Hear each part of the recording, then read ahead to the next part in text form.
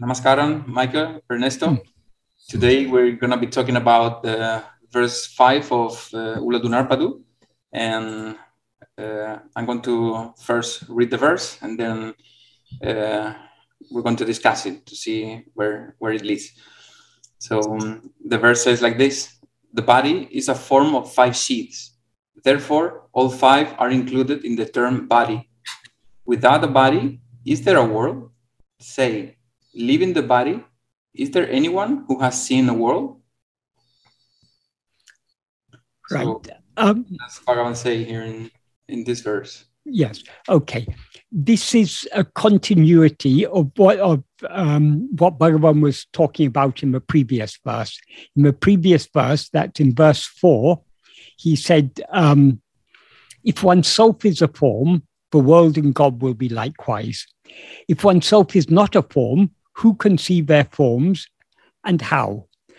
Can what is seen be otherwise than the eye that sees? The real I is oneself, the infinite I. That's what he said in the 4th verse. So the implication of that is only when we experience ourselves as a form, or rather only when we mistake ourselves to be a form, are we aware of other forms. Because a form is anything that is in any way distinguishable from any other thing. So when there's one form, there have to be more than one form because it has to be distinguishable from something else.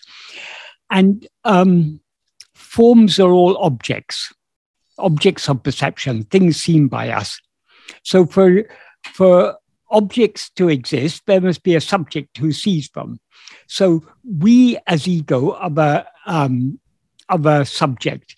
And whenever we rise as ego, we're always aware of ourselves as a form. So only when we're aware of ourselves as a form are we aware of other forms. So the world and God, the world seems to be a multitude of numerous different forms. And God, we generally conceive God to be a form.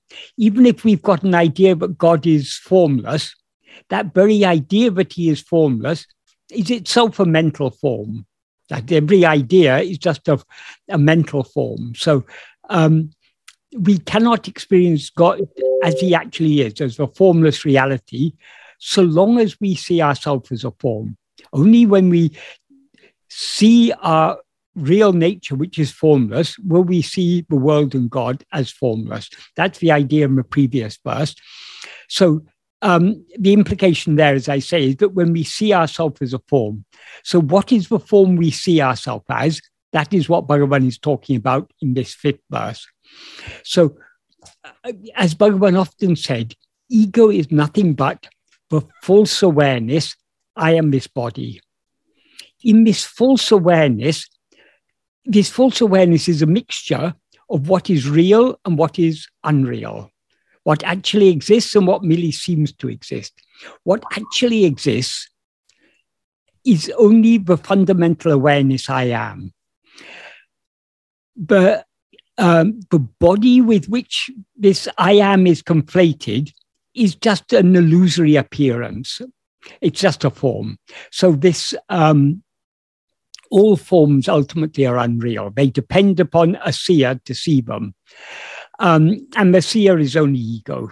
Because when we experience ourselves as we actually are, as Bhagavan implied in the previous verse, when we experience ourselves as we actually are, what we actually are is the limitless or infinite I. I here means he's using the word I in the sense of organ of sight. He's using that as a metaphor for awareness. So what we actually are is infinite awareness. In the view of infinite awareness, there's nothing other than infinite awareness. Only something that is finite can see something that is finite. In other words, only something that mistakes itself to be a form can see other forms. So ego is this conflated mixture, I am this body, in which I am is real and this body is unreal. So ego, as a mixture of the real and the unreal, it is unreal. But there's always an element of reality in ego. That is the fundamental awareness I am. So in this fifth verse, he's talking about the form that we take ourselves to be. That form is a body. But when he says ego is the false awareness, I am this body, he is not just referring to the physical body. He's referring to the whole collection of 5 sheaths. That is, whenever we experience ourselves as a body, we don't just, we never experience ourselves as a dead body, for example. So there's always life in the body, but we experience as I. So we don't experience ourselves just as the physical form, but also the life that is animating that physical form. And we also never experience ourselves as a sleeping body. It's always the body, but we experience as ourselves, always seems to be awake. Even in dream, when we experience ourselves as a body, it seems to us that that body is awake. So when the body is awake, that means the mind, intellect, and will are all functioning within it. So these 5, the physical body, the life, the mind, the intellect, and the will, these are what are called the 5 sheaths.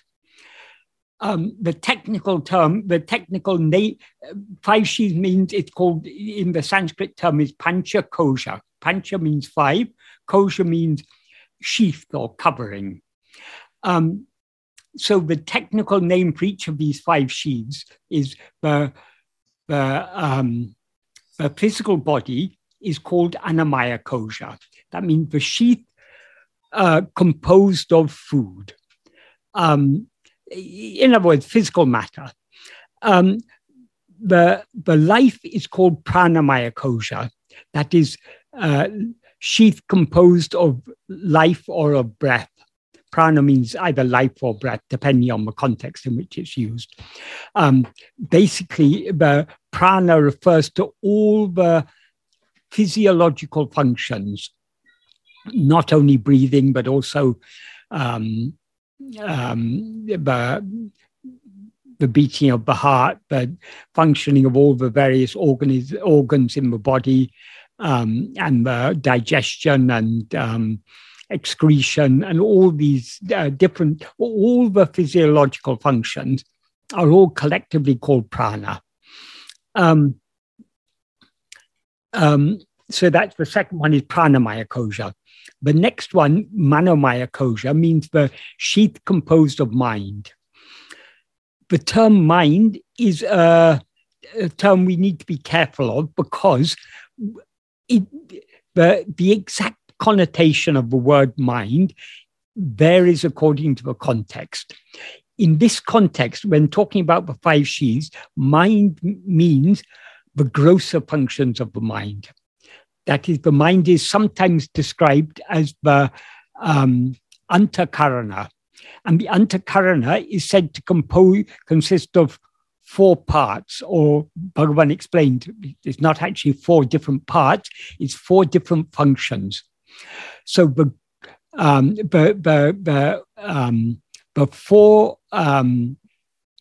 4 functions of the antakarana is manam, which means the grosser functions of the mind. That means perception, memory, thinking, feeling, emotion, all these grosser functions, these are called mind, manam. Manas, buddhi is the next one, the intellect. That means the discriminating, judging, reasoning, recognizing, distinguishing function of the mind. That is called the intellect, or buddhi. And then the next is chittam, which means will. And the subtlest of all of them is ahankara, ego. Of these 4, 3 of them are koshas. 1 is not a kosha.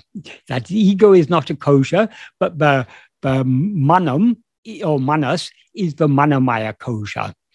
The buddhi, or intellect, is the vijnanamaya kosha. That vijnana means distinguishing knowledge. So that ability to distinguish, to recognize one thing, to be able to distinguish one thing from another, the ability to see clearly, to recognize, all the functions of the intellect, recognizing connections, logic, reasoning, and intuition, where intuition is correct, but intuition is not always correct. Intuition is a strange thing. Sometimes we're able to see something without arriving at that. See it means not see it in literally, but we're able to recognize or see the truth in something without arriving at that conclusion by reasoning. But as I say, some intuitions are correct, some aren't correct, but that's all functions of the intellect. A clear, pure intellect will see things clearly and will recognize the deeper, more subtle truths. A grosser intellect, a more outward-turned intellect, will maybe very brilliant in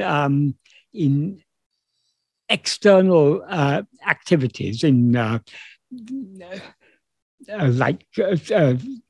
activities such as advanced mathematics and so many intellectual things, which the outward turned intellect may be very good at, but it will not be able to recognize. It won't necessarily, or usually when it's the mind that is very brilliant when looking outwards is not so smart when looking inwards. That would be where outward turned intellect, like the intellect of scientists, mathematicians, philosophers, they are not always, the majority of them are not good at recognizing, are not very, they don't have the clarity to recognize more subtle things.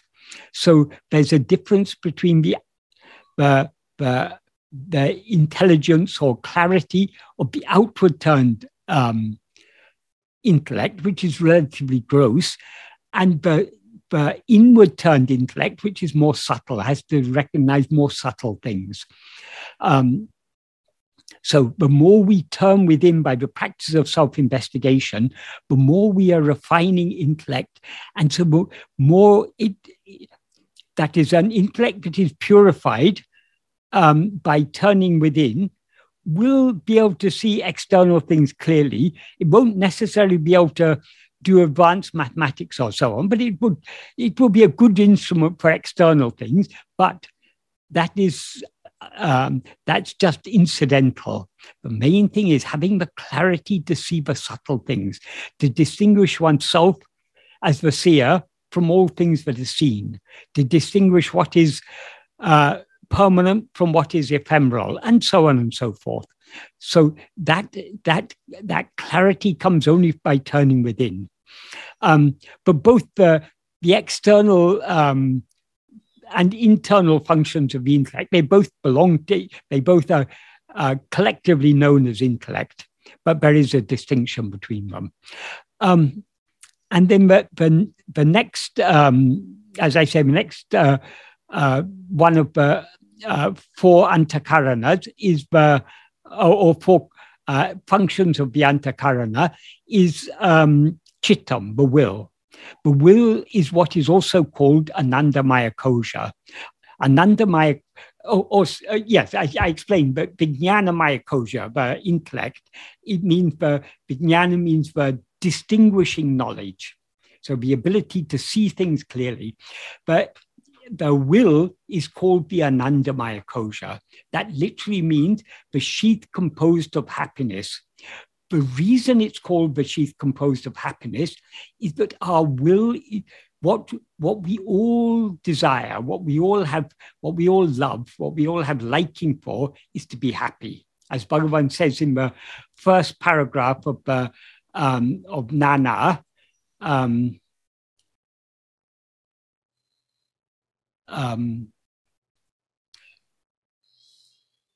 Sakala Jivagalum Dukamembadindri Epodum Sukumai Iraka Virumbu Vadalam.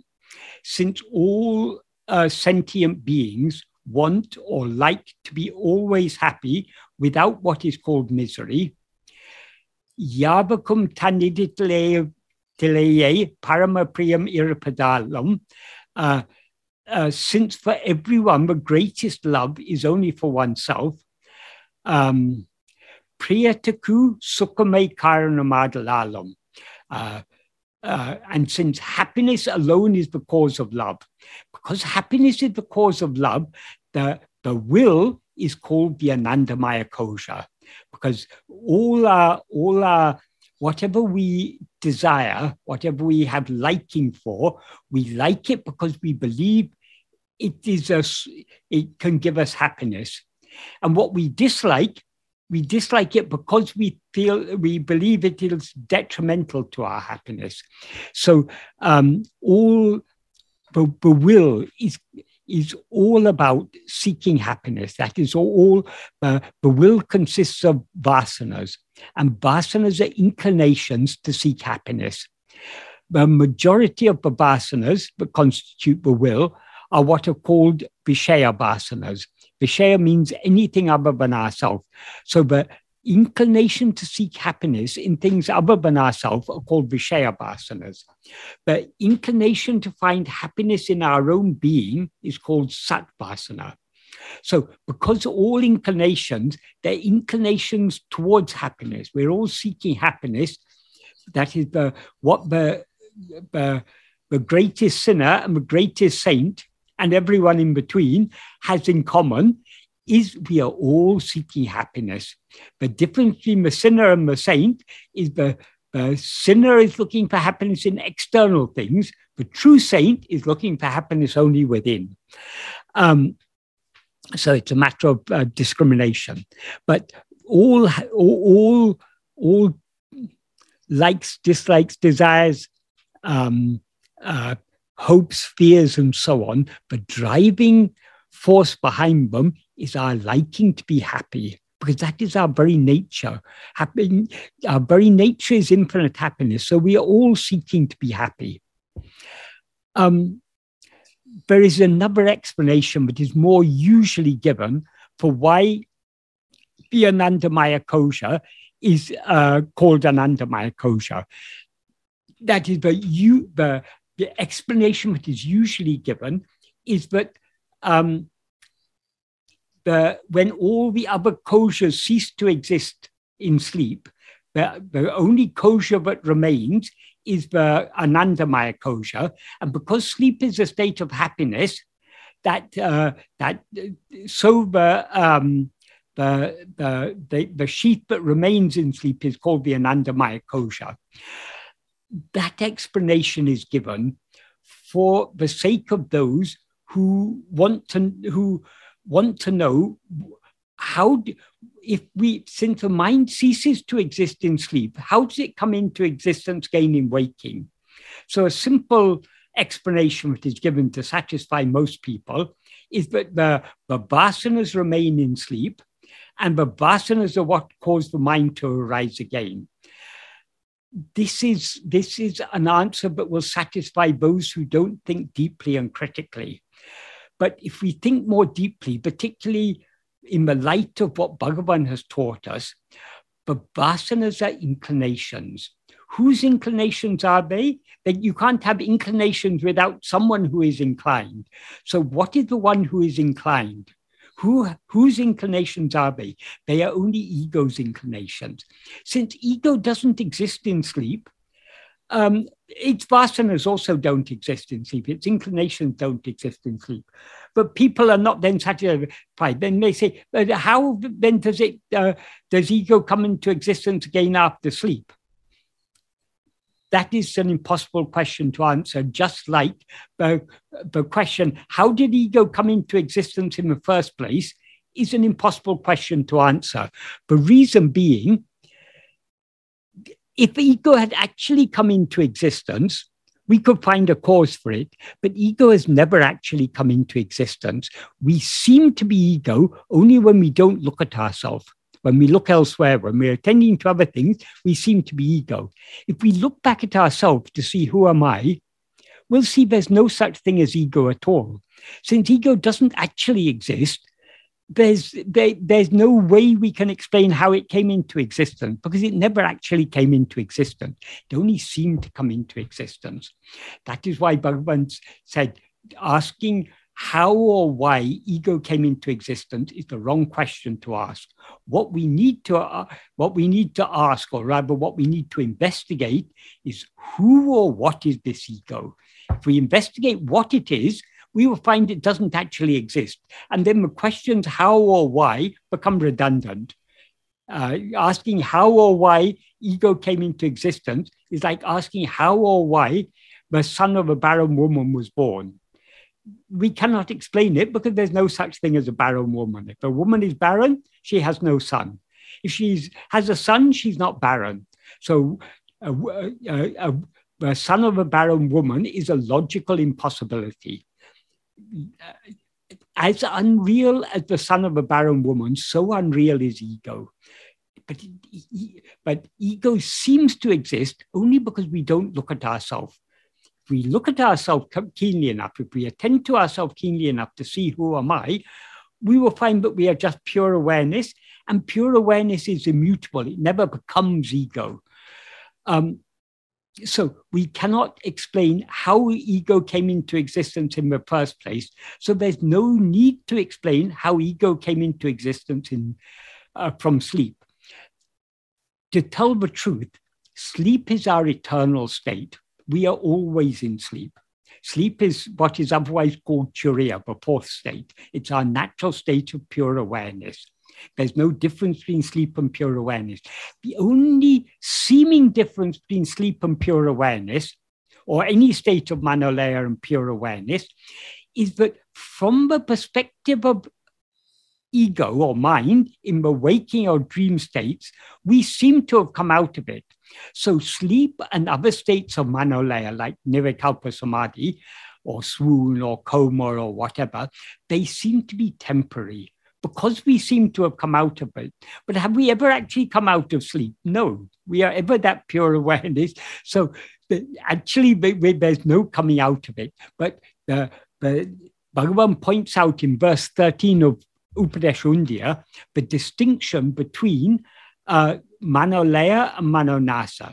He says, what has gone in manolaya will come back into existence.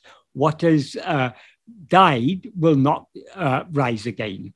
So, but this difference is a difference only from the perspective of ego in waking and dream. Now we seem to be ego, but we are able to recognize there was no ego in sleep. So this ego somehow has come out, it seems to us. So that distinction is relevant so long as we rise as ego. When we investigate ourselves, we will see that we have never come out. There never was any state of manolaya. And truly speaking, there was no state of manonasa, because manonasa means destruction of mind. In order for mind to be destroyed, it has to exist. Manonasa is a way of describing the recognition that there never was any mind at all. As Bhagavan says, for example, in verse 17 of Upadesundya, Manatinuruve maravadu chaba manamena mondrileyondi para. That is, if we investigate the form of the mind without forgetting, or in other words, if we vigilantly hold on to self-attentiveness, it will be clear that there's no such thing as mind at all. So the mind seems to exist, as Bhagavan often used to say. People asked how or why. Bhagavan said, if you want to have an answer, the only answer is avichara or pramada. Avichara means non-investigation. Pramada means negligence. Both imply because of our not attending to ourselves. That is not actually the cause, because who is not attending to himself? It's only ego. So the avichara or pramada can't cause the ego to come into existence. But why ego seems to exist is because of avichara or pramada. Because if we attend to ourselves keenly enough, we'll see there never was any ego at all. Sorry, I explained quite a lot there, but to summarize, I was talking about the five sheaths. The five sheaths are the physical body, or the the Annamaya kosha, the sheath composed of food, is one. Two is life, or Pranamaya kosha, the sheath composed of prana or of breath. Three is mind, manas, or the Manomaya kosha, the sheath composed of mind. That means the grosser functions of the mind.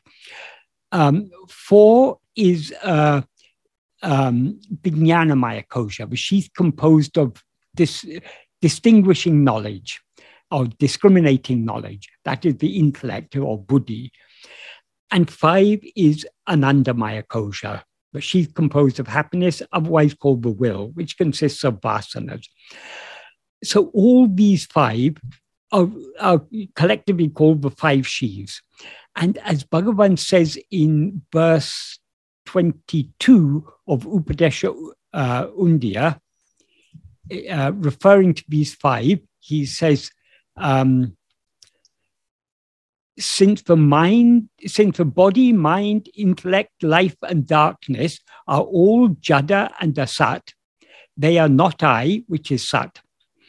Here, what he's the terms he uses here are referring to the five sheaths. Uḍal means body, is referring to the Annamaya kosha, the sheath, the physical body, in other words. Pori, in this context, pori means senses, but in this context, it's referring to the mind, which is what functions through the senses. So it's referring to the Manomaya kosha. Ulam means heart or mind. In this context, it means intellect. It's referring to the buddhi.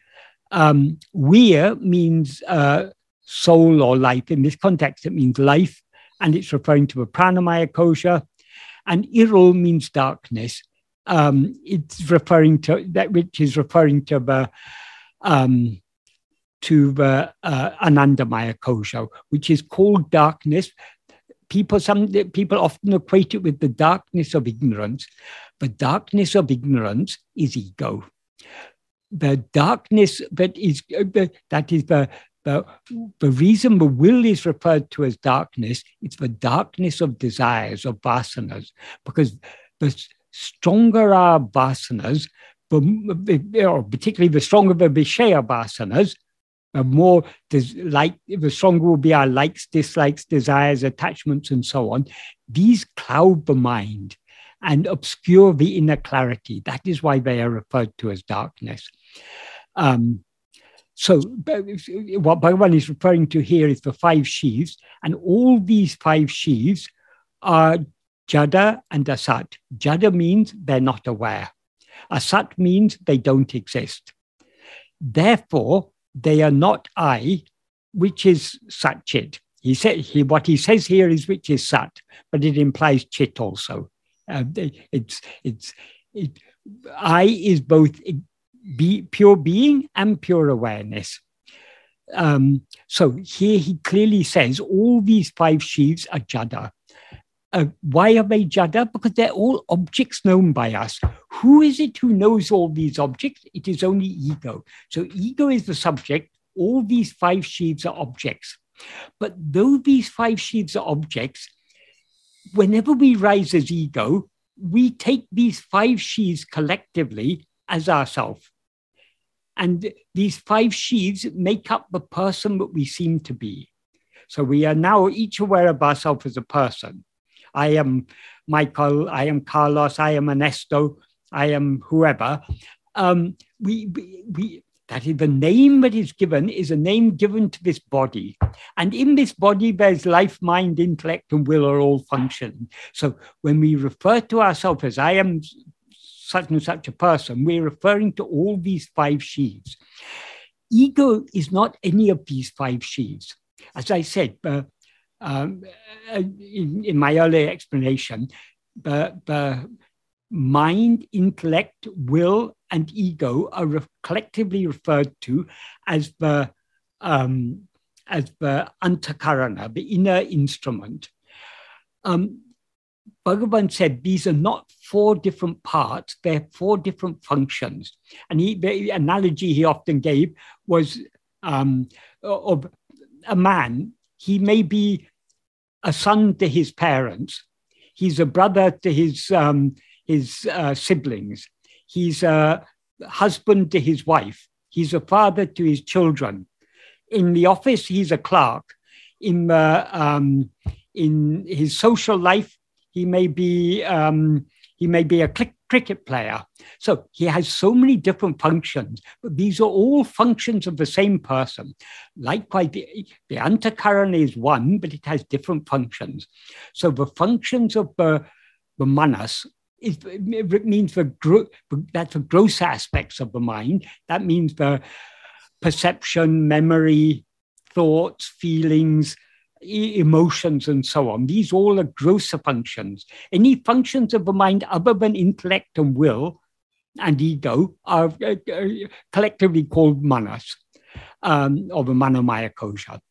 The intellect, its function is distinguishing, judging, recognizing, reasoning, logic, and so on. These are all functions of the intellect.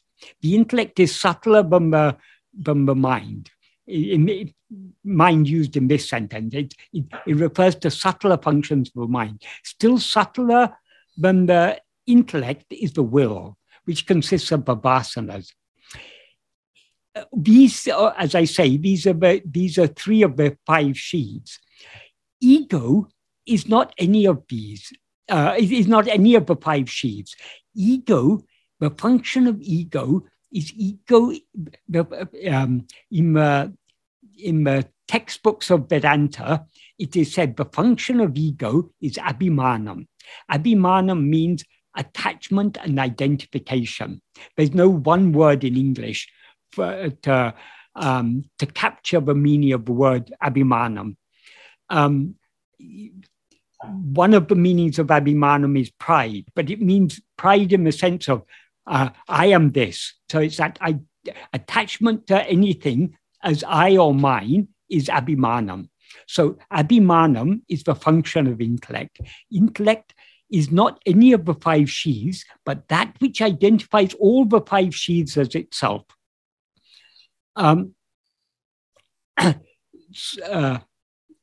So the five sheaths are all objects, and therefore they're jada, whereas the ego that is aware of itself, I am this body consisting of these five sheaths, is a mixture of chit and jada.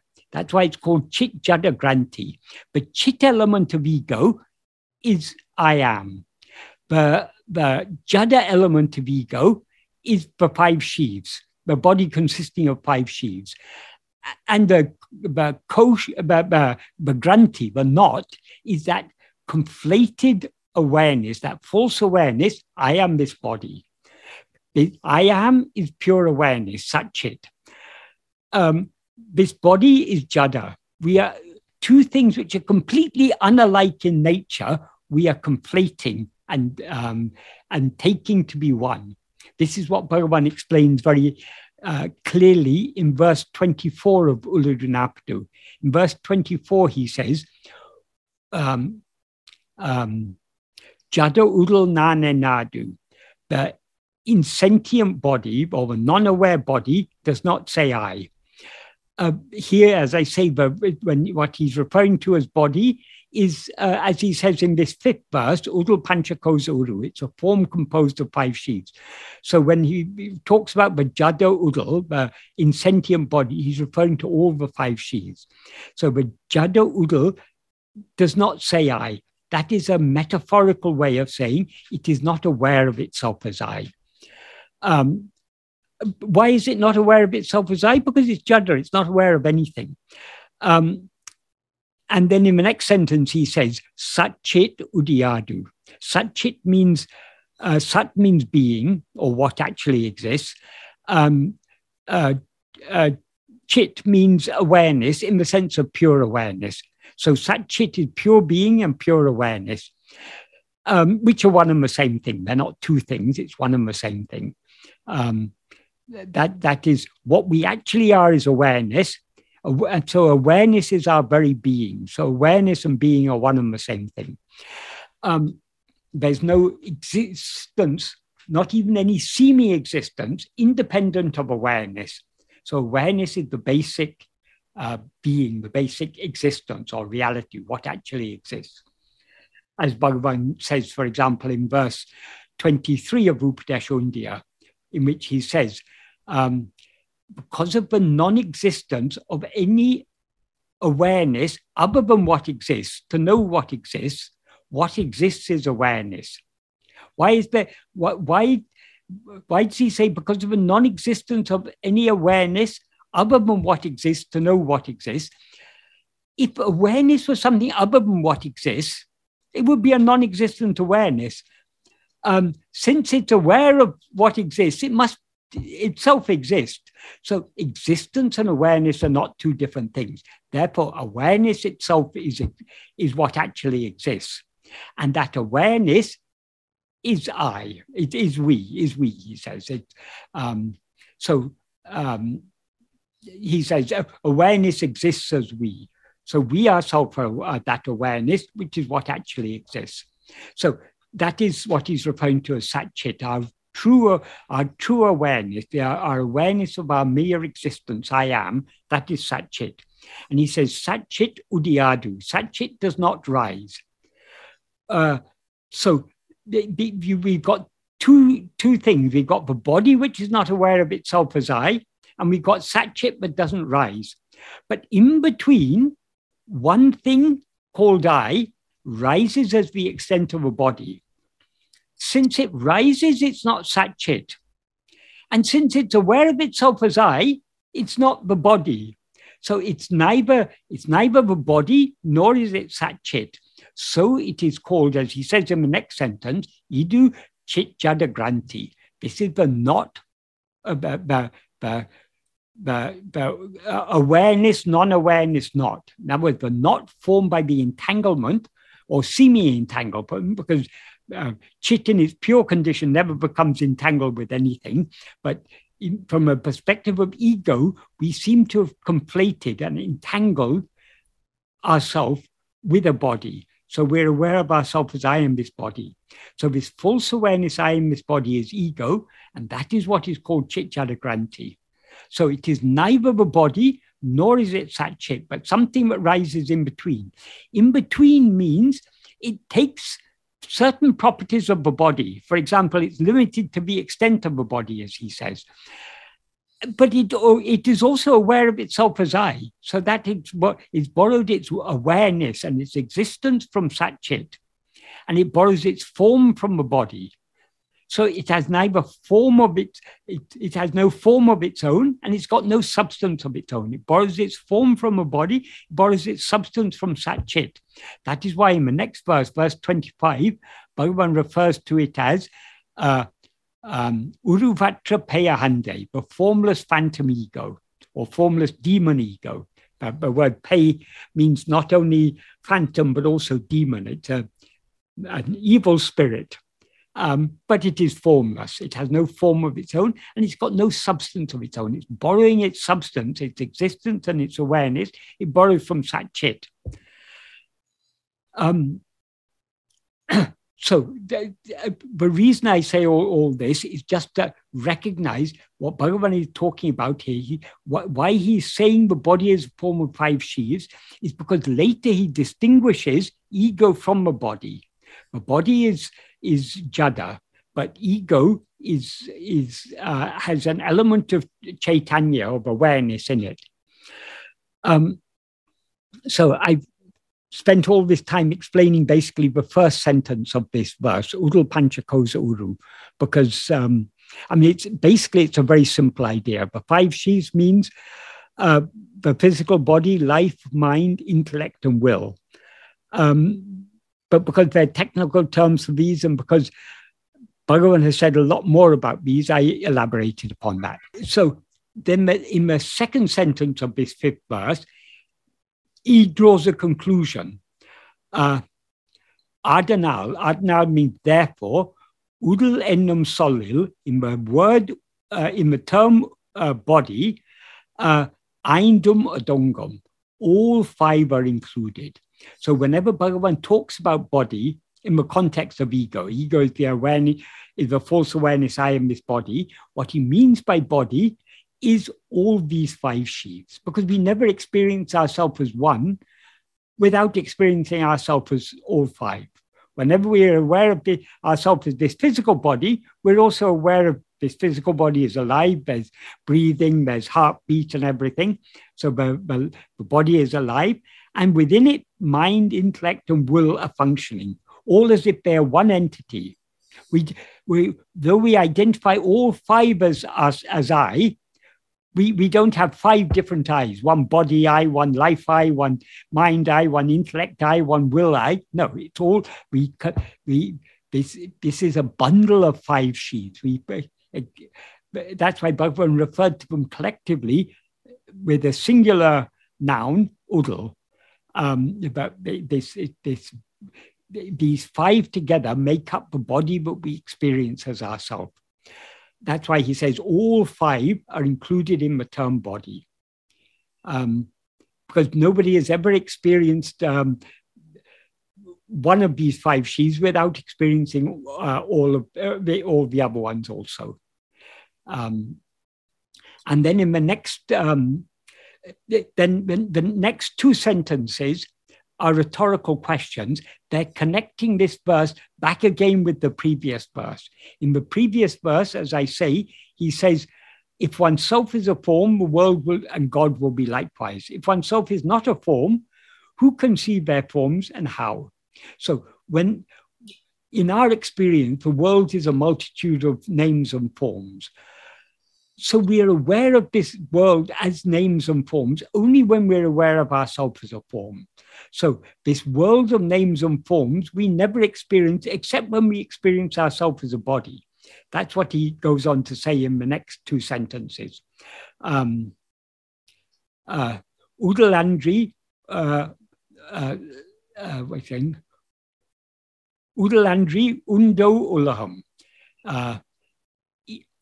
Without the body is there a world. The body here, of course, means the five sheaths. Without a body composed of these five sheaths, is there a world?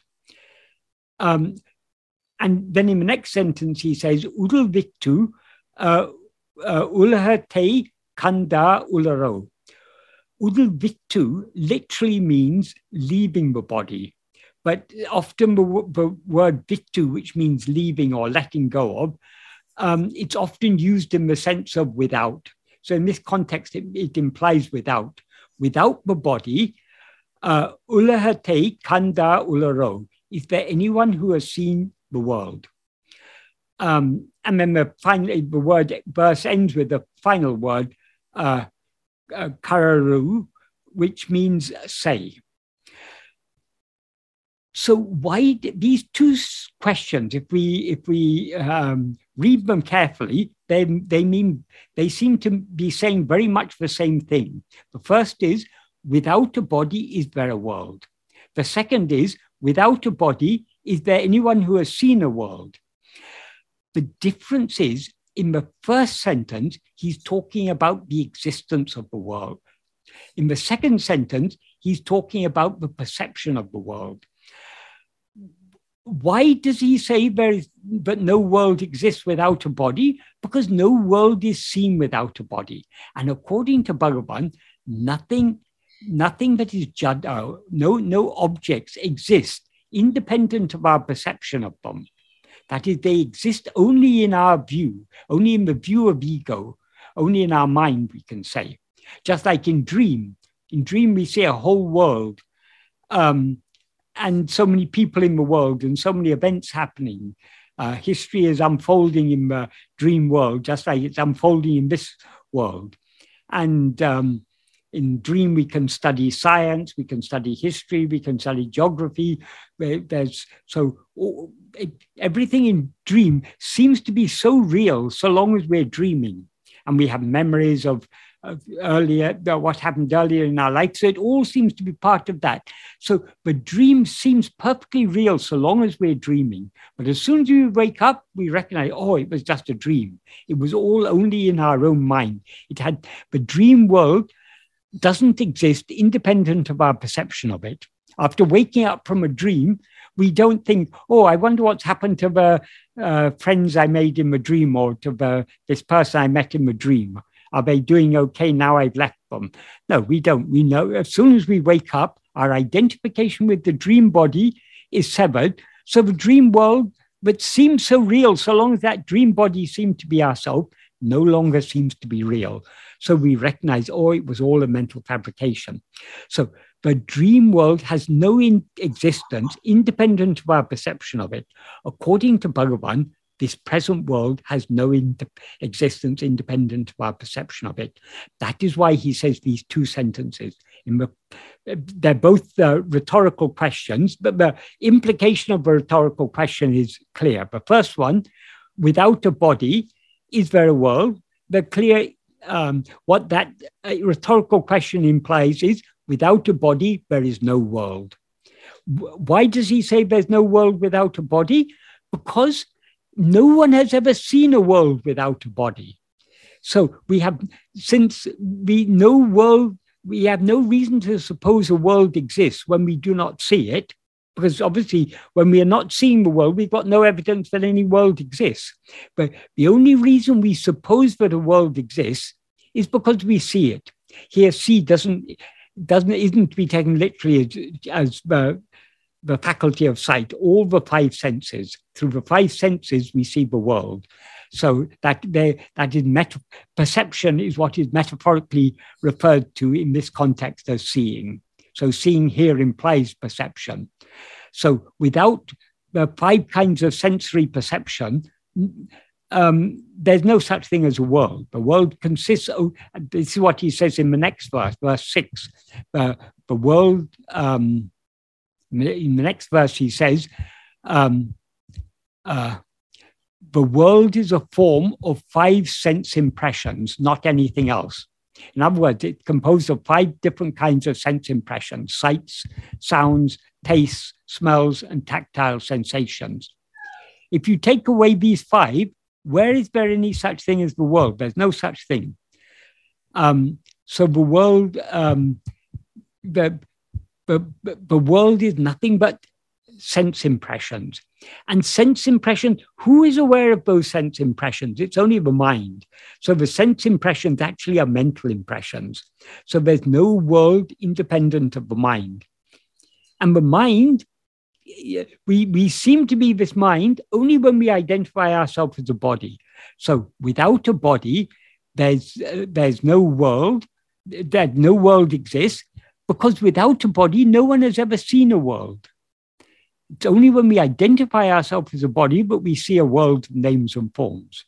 As he says in the previous verse, if oneself is a form, the world and God will be likewise. If oneself is not a form, who can see their forms and how? So that's the meaning of these two rhetorical questions. And then the final word, just for poetic reasons, he says, he ends the verse, kararu. That means that's just to complete the meter. So he's saying, has anyone ever seen a world without a body? No. I think we can all confidently say that is the case. Some people may say, in after-death experience, people report rising out of their body and seeing the world, seeing the doctors maybe trying to resuscitate their body, for example, and they're seeing it. And therefore, we see that isn't that a case of seeing the world without a body? No. The very fact that it's such experiences are, people do experience these things, whatever be the explanation for it. The simple explanation, according to Bhagavan, it's all just an extension of the same dream. But if we're in that situation, our body is lying lifeless on the bed, and the doctors and nurses are trying to resuscitate it, and we are witnessing it. Often people say they seem to be up above, near the ceiling, looking down and seeing it. Or sometimes they're aware of, they seem to be in some other room where the doctors are telling their relatives, but he's passed away, now we're trying to resuscitate him, but be prepared for the worst. We may be there hearing that conversation. the very fact that we are aware of ourselves in a location means that we've got a subtle type of physical body. Whereas if we didn't have a subtle physical body, we couldn't be aware, we wouldn't be perceiving from a particular location. We wouldn't be either in some other room hearing what the doctor is saying to our relatives, or up near the ceiling looking down on our body. We wouldn't be aware of these things without having a location within the physical world. We cannot have a location within the physical world without a physical form. It may not be a physical form that others can see, so it may be a subtle physical form, but it is physical in the sense that we are viewing from a particular location within that world. So though we are looking down on our physical body, we seem to be, they call it out-of-body experience. But what is out of the body? There's some sort of subtle physical body because we have a physical location. So the truth is, without a body, nobody has ever seen a world. Therefore, no world exists without a body. The world is nothing but a perception, and we perceive the world through a body, through the five senses of the body. Even when we're having an out-of-body experience, and we're looking down and watching the doctors resuscitate our gross physical body, we're in some subtle physical body. But that subtle physical body also has subtle senses, because we see what is happening. We hear what the doctors are saying. We may even smell in hospitals, there's the smell of disinfectant and smell of medicines and things. We may even smell things. So all the five senses are functioning, but not in this gross physical body, in a more subtle type of physical body. But still there's a body there. And so we have an identity. I am such and such a person. I am Michael. My body has just died, but I'm here watching what the doctors are doing. We still have the same identity. So all the five sheaves are there. Even though we are seemingly separated from one of the five sheaves, we have that same Annamaya kosha, but in a more subtle form, we can say. So I think I've just about finished my explanation of that. Do you have any questions you want to ask on this verse? It's funny that you mentioned the out-of-body experiences, because the other day I don't know if this is also consistent with the Bhagavan's teachings. I just a couple of days ago I saw like an interview on TV about a supposedly expert on lucid dreaming and things like that. And he said that in order to have lucid dreams, you have to do reality checks. For example, for 15 days to 1 month, and you have to pull your index like 5 times a day, for example, or 10 times a day or so. And then eventually, maybe in a month or so, you will wake up in the dream. You will see that you pull your index, but your index like expands really a lot, and you realize that it is a dream. But then they say that, but the hardest thing is that when you realize that you're dreaming, everything starts to vanish. Like the whole dream starts to vanish. And then what you have to do in that case is to, again, look at your body, to your hands, to a physical thing, like your body, like as if identifying with the body again, in order for the dream to reassert itself again, so to speak. So, yes, all these things about lucid dreaming and everything, it's all a dream. That is, this term lucid dreaming, it is given different definitions in different contexts or by different people. Some people say a lucid dream is a dream where you recognize you're dreaming. If you recognize you're dreaming, that's just a thought that occurs within the dream. I am now dreaming. But the majority of people who are lucid dreaming, they still believe this waking state is real and that dream is different. So they lucidity means clarity. They lack the clarity to see that this waking state is as much a dream as any other one. So they are just dreaming, but they are lucidly dreaming. It is just a dream within a dream, so to speak. Mm-hmm.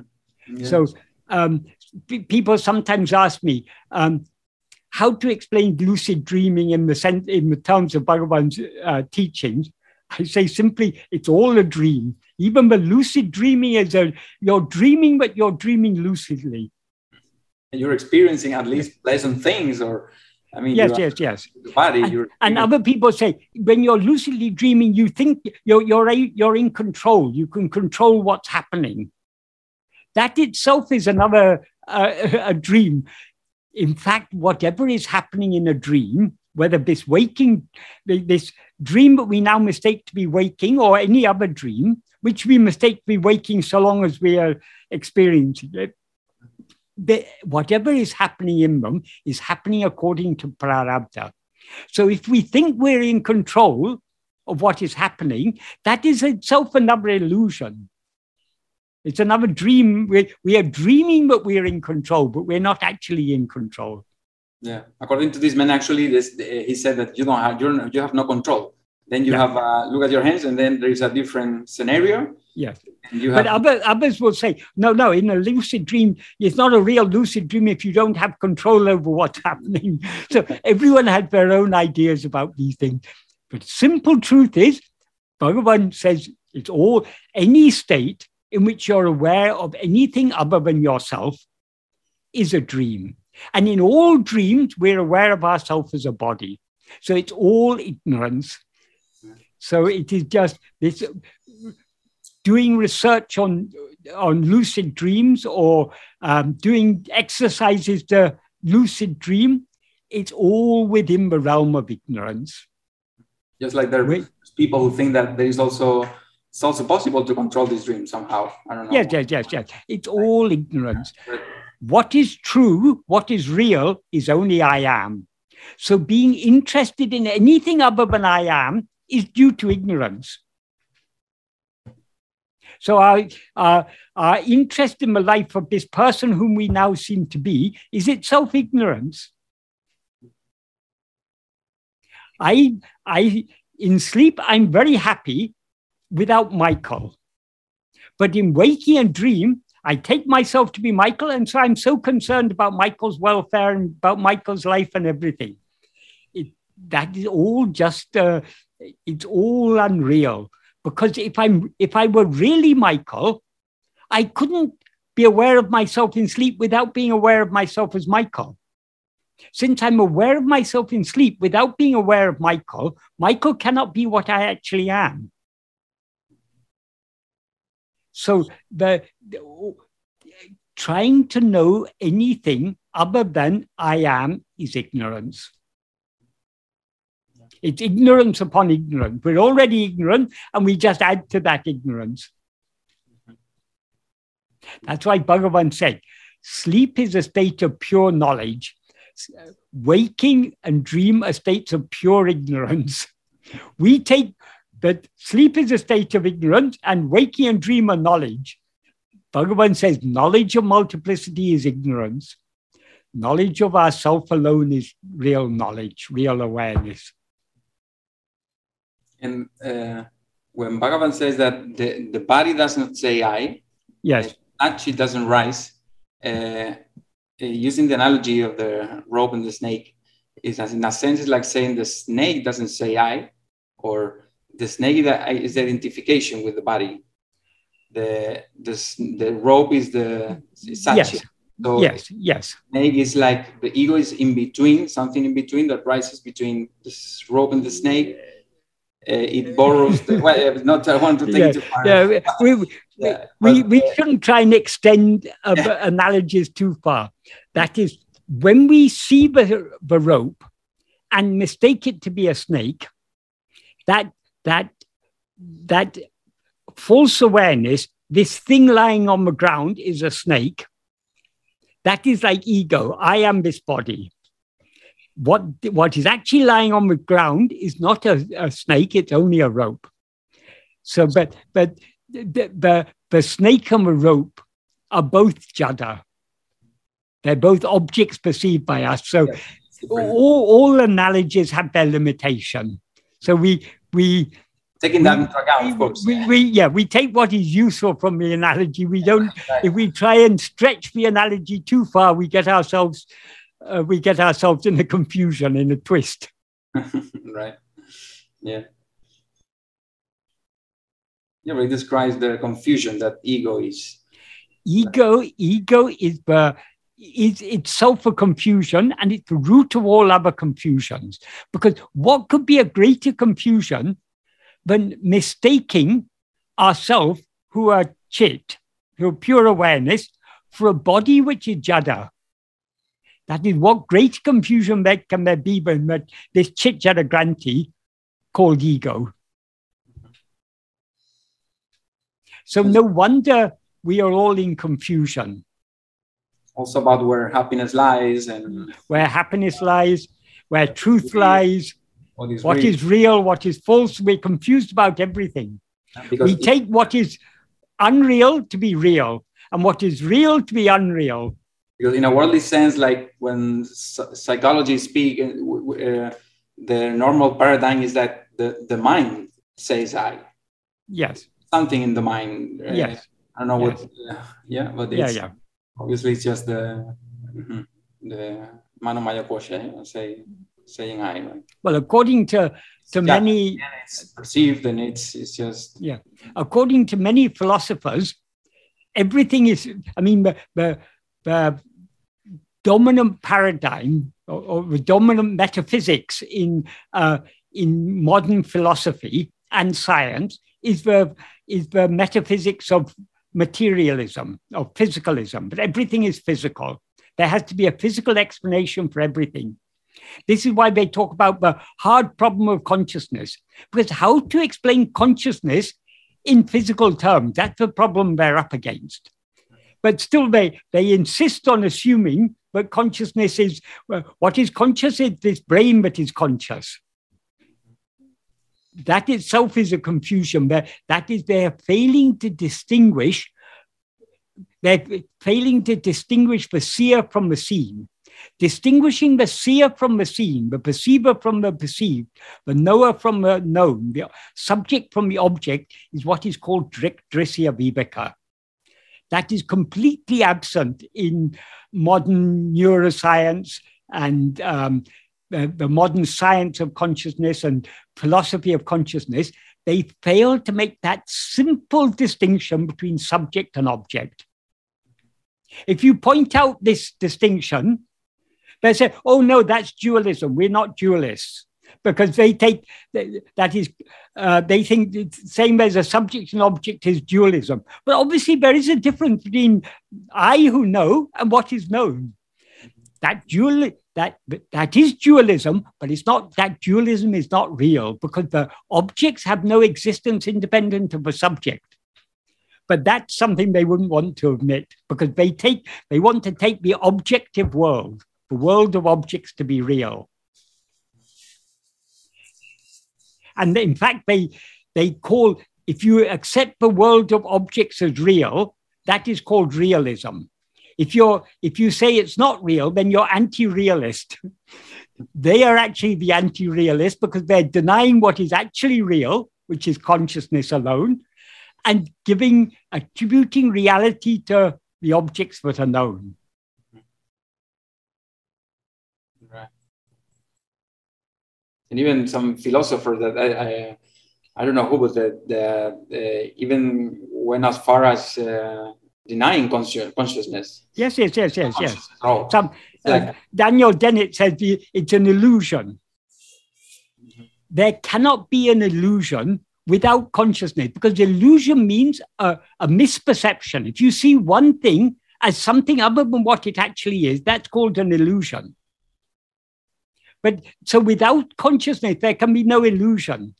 So to say consciousness is an illusion, that's why I say they get themselves they're very, very smart people in all their arguments and everything, but they are failing to recognize the distinction between Messiah and Messine.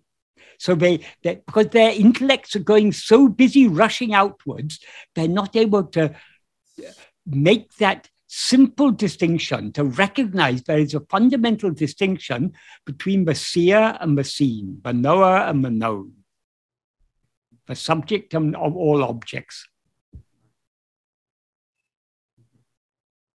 And another problem with modern philosophy is they are so beholden to science. They think science is so successful that it has to be true. So they have to try to adapt their philosophy to the science. But if philosophy is doing its function, it should be questioning the metaphysical assumptions on which all of science is based. They're failing to do that. So the vast majority of modern philosophers, the academic philosophers, they are not very deep philosophers.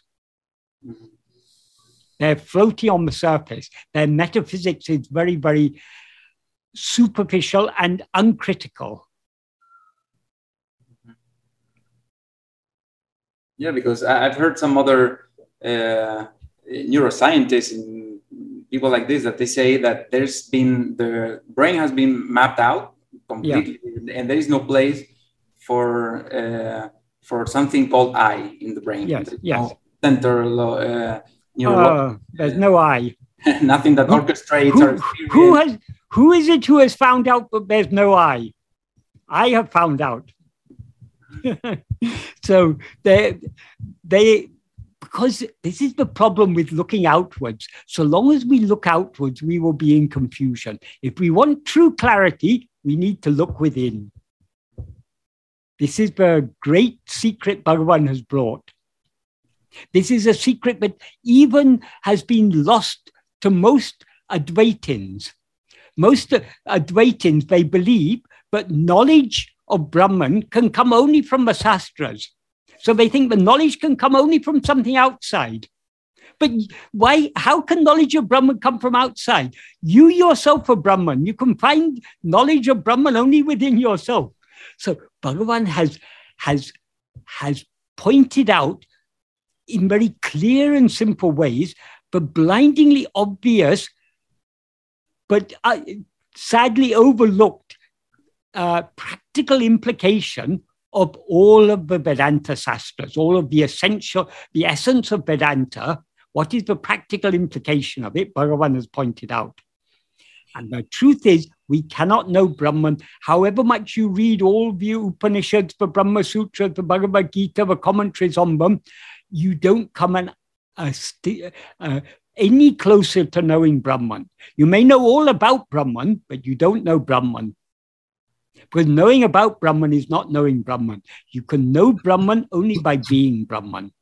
And you can be Brahman only by turning within and seeing, who am I?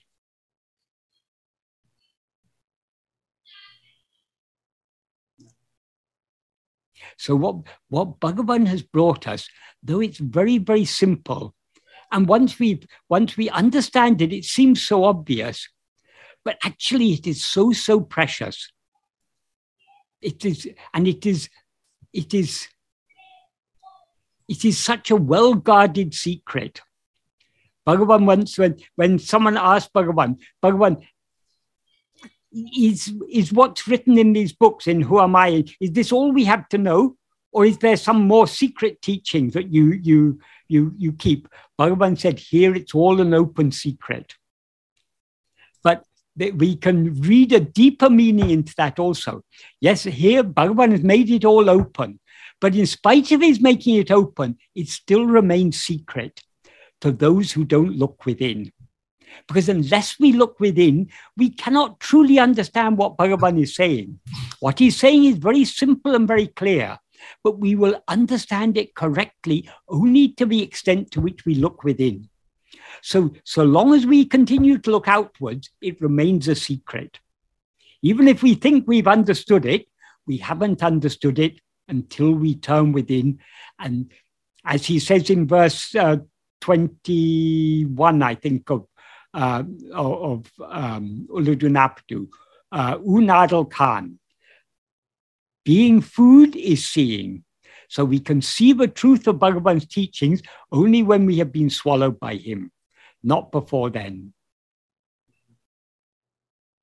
Yeah, in many verses, Uڵḷadu Nāṛpadu, he ends by redirecting your attention away. Back towards. If we understand his teachings correctly, all his teachings are directing our attention back to ourselves. Every verse of Uڵḷadu Nāṛpadu, every verse of Upadeshundya, every sentence of Nana, every verse in Arunachal Panchakam, they're all pointing our attention back towards ourselves. Though in Arunachal Panchakam, though at one level he's addressing the hill. Clearly he makes clear reference to the hill, but he's constantly stressing the hill that is shining in Mahata's eye. So all of Arunachal Panchakam is also pointing our attention back within. If we go into the meaning deeply enough, we will see what he's teaching us in Stuti Panchakam is the same that he's teaching in Uڵḷadu Nāṛpadu and Upadeshundya. The one thing he came to teach is turn within. Tirambiyaham, turning within. Dinam Tannai, dinam ahakankan. Daily see yourself with the inner eye. Terium, it will be known. So if we want to know the truth of his teachings, if we want to know the truth of the silent teachings of Arunachala, the only way is to turn within and see ourselves. Dinam, he says daily. That means repeatedly, persistently, constantly. Yeah, there's something that it doesn't happen with a few turns. No. That's the thing, because yes, the repetition and the constant practice is what maybe... Yeah. Because of the strength of our Vishaya Vasanas, we have to try again until they eventually get weakened sufficiently for us to be willing to let go of everything else and merge back into our source. You wrote it's Manomaya Kosha is made up of perceptions, memory, thinking, feelings, emotions, and so on. Basically, all the gross, anything that doesn't, ego, we know the function of ego. Ego is to attach itself to things. So ego is not any of the five sheets. We know the function of the will, all the vasanas, exactly, and the resulting likes, dislikes, desires, attachments. The vasanas are all those likes, dislikes, desires, and so on in their seed form. So that is the will. The intellect, we know what the function of the intellect is: judging, discriminating, reasoning, and so on. That's the function of the intellect. All other functions of the mind are what are called Manomaya Kosha. So all the grosser functions of the mind. So when you say our will is made up of, for example, fears, hopes, likes, dislikes, attachments, and so on, you're not talking there about it in the same way as feelings and emotions. It's just the seed form. Maybe later in the as you are swayed by the vasana, it may manifest in feelings in the That is when we intensely desire something, that can create emotions. When we intensely fear something, it creates emotions. Those emotions, that is why Bhagavan said the antakarana is actually one. It has different functions. So when any of the vasanas manifest strongly, it can result in emotions. And but we need to distinguish the love from the emotion, but it causes, or the fear and the emotion that it causes. Yeah, exactly. And then maybe if we have enough discernment, maybe we are, instead of being swayed by a strong emotion, maybe we are able to, I don't know, some other thing, or not to be so attached to that emotion once it manifests in the mind. Yes. Yeah? We can see, for example, with fear, you asked about fear. Supposing you're suddenly in a situation where you're in mortal danger. You're crossing a road and suddenly you see a car coming fast towards you and you're about to be hit by the car. You'll feel a strong fear, and that fear will cause a strong emotion. Even when you get out of danger and you're safe, that emotion, the fear has gone, but the emotion remains for some time. It takes us time for people to recover from the shock sometimes, or from any strong emotion. Yeah. Right. So it's very sudden, like the very... Well, sometimes it can be sudden. Sometimes it can be, sometimes... like when you are crossing the road. And yeah. For example, if you think of the people now in Mariupol who are hiding underground, daily they're being bombarded. There must be a background fear in their mind all the time. Is the next bomb going to hit me? Or is this roof going to collapse on me? Am I going to be crushed under everything? They must be in fear, pretty much a constant fear throughout the waking state. But when the actual bomb hits, then there'll be an intense, that fear will intensify at that moment. Yeah.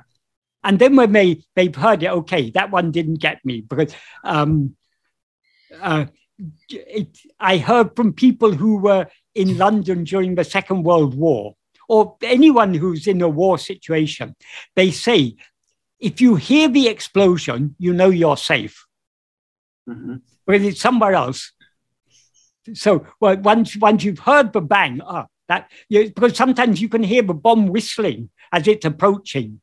Then when you hear it exploding, okay, it's hit somewhere else. It hasn't hit me, you know. So when you hear the bomb whistling, there must be that intensifying fear. And then when it explodes, oh, that one didn't get me. Yeah.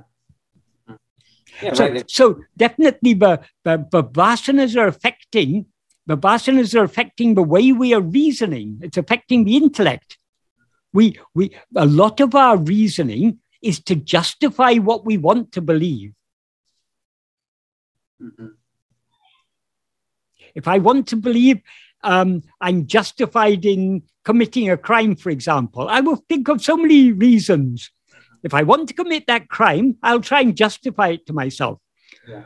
Because these people I'm robbing, they got the money by unrighteous means, so why shouldn't I get from them?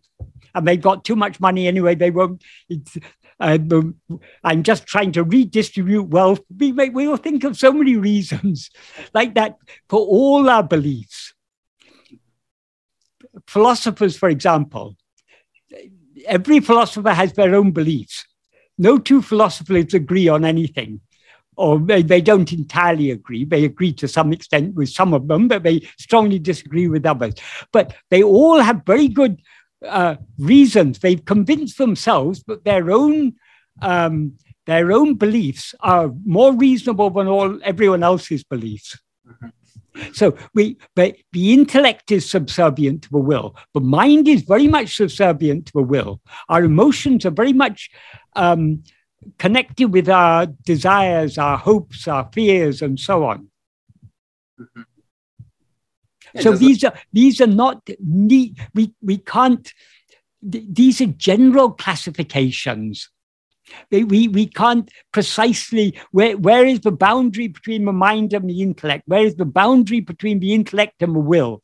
There's so much interaction. We can't draw a clear-cut boundary, but this is will, this is intellect, because the two are working so closely hand in hand. And likewise, intellect and manas. And likewise, the will and the manas, there's so much interaction.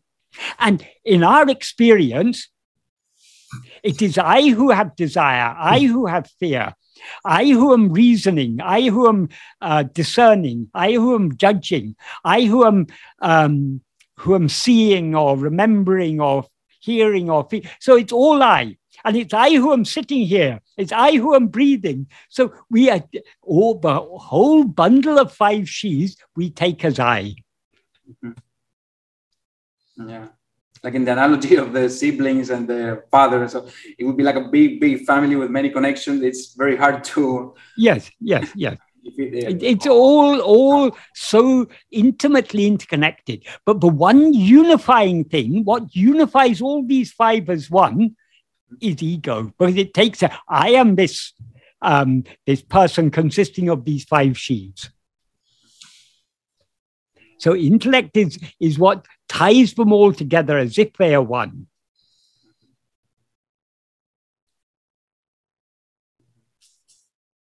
It's not like there are many eyes in our mind. And yes, there's only one eye. Whether you say, I am sitting here thinking about this problem and talking about my ideas, it's not one eye is sitting, another eye is thinking about the problem, another eye is talking. No, it's one eye who's doing all these things. And as Bhagavan says in Uḷḷadu Nāṛpadu, I think in verse 32 or 33 somewhere, he says, Ondrai aneva anubhuti, that being one is the experience of everyone. Aneva anubhuti unmayal, is the truth of everyone's experience. So we all, though we take all these five sheaves as ourselves, we experience ourselves as one. And where does ego get this sense of oneness from? Because it derives its existence and its awareness, it derives from the one that alone actually exists. The one that exists without a second. Ekameva advaitiyam. That is Satchit. That is what we actually are. A pure being and pure awareness, I am. That is what we actually are. So I am is always one. That gives ego the sense of oneness, and ego, because it takes these five sheaves collectively as itself, it experiences them all. Though it can distinguish between the body and the mind and so on, it experiences them all collectively as the one single I. But the truth is, none of them are I. What is I is only I. I am I. It's in a way, it's connected with the verse 2 of Nanar, right? The verse 5 of Uḷḷadu Nāṛpadu, because in verse 5 doesn't say what. You mean the paragraph the body and the prana, these all not I. Yes, it's all the analysis is not quite so much on the five sheaves. It talks about the senses and everything, but these are just different ways. The point in that paragraph, most of which was actually written by Shiva Prakashan Pillai based on what he had learned in philosophy, is all these, the body, the mind, the intellect, the will, the senses, that is the five sense organs, the five motor organs, all of these are not I. In other words, all phenomena are not I. Mm-hmm. As Buddha said, sabbe dhamma anatta. That means all dharmas. Dharmas there means phenomena. All phenomena are anatta, are not oneself. So since phenomena are not ourselves, what do we need to do? We need to inquire, who am I? We need to investigate, who am I? We need to recognize that we're not any phenomenon, because so long as we take ourselves to be this or that, we'll be investigating the wrong thing. We first need to understand I'm not this or that or anything else. I am just I. So we investigate I alone. So that neti process, it is an analytical process, but is necessary it's a prerequisite for effectively investigating ourselves. Because if we don't first distinguish ourselves from the mind, from the body, the mind, the intellect, and so on, we will be investigating the wrong thing when we try to investigate ourselves. So first we need to understand we are not any phenomena. We are that which is aware of all these phenomena.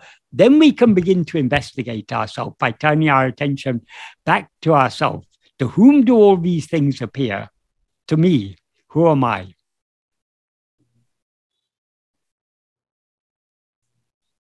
That's why Bhagavan, when someone you said before that in deep sleep there is no explanation. Deep sleep, why ego rises again after sleep. Yes. Only when someone would not be convinced of I know there has to be some explanation. That Bhagavan would say that, like there has to be, the explanation is this. Okay, Yes. You are tired, or the Ananda Maya Kosha remains in deep sleep. Yes. I mean, different explanations are appropriate to give to different people. But the truth is, there's nothing to be explained.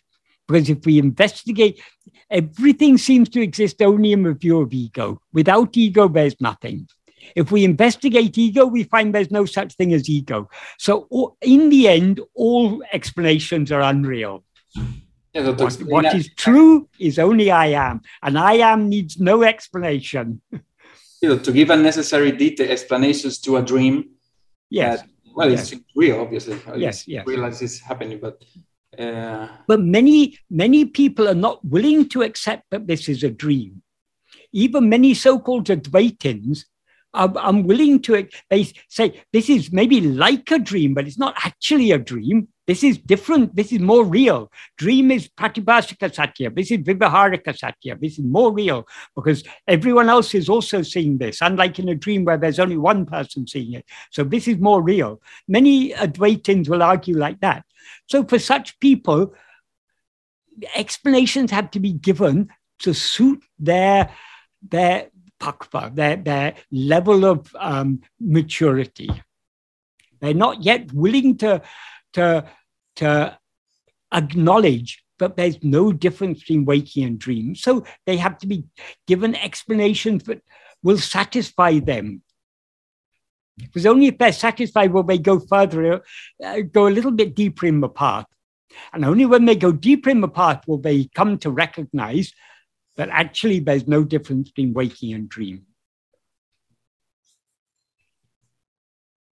That is why there are so many different religions.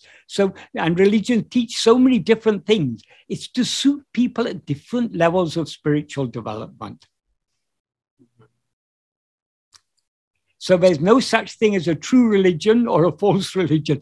All that is religion in its different forms are there to suit different people.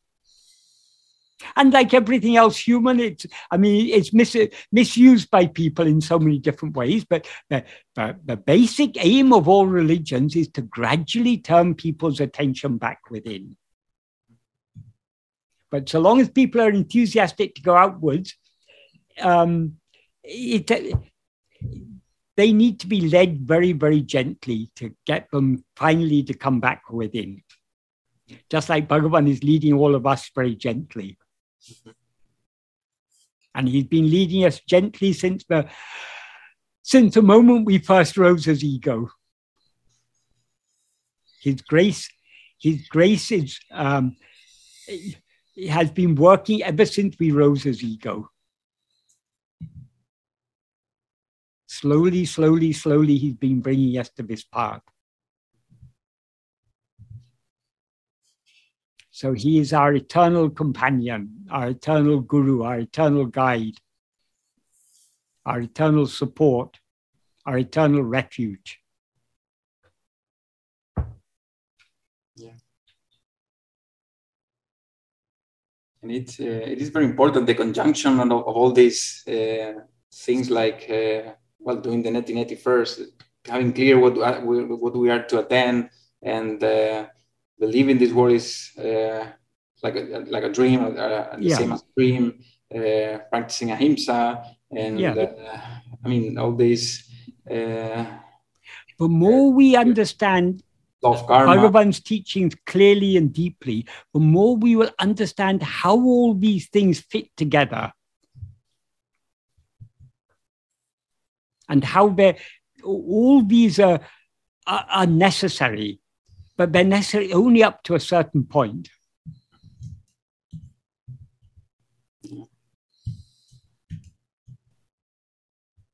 Oh. The ultimate truth is, I am, or I am I. I'm nothing other than I. And there is nothing other than I.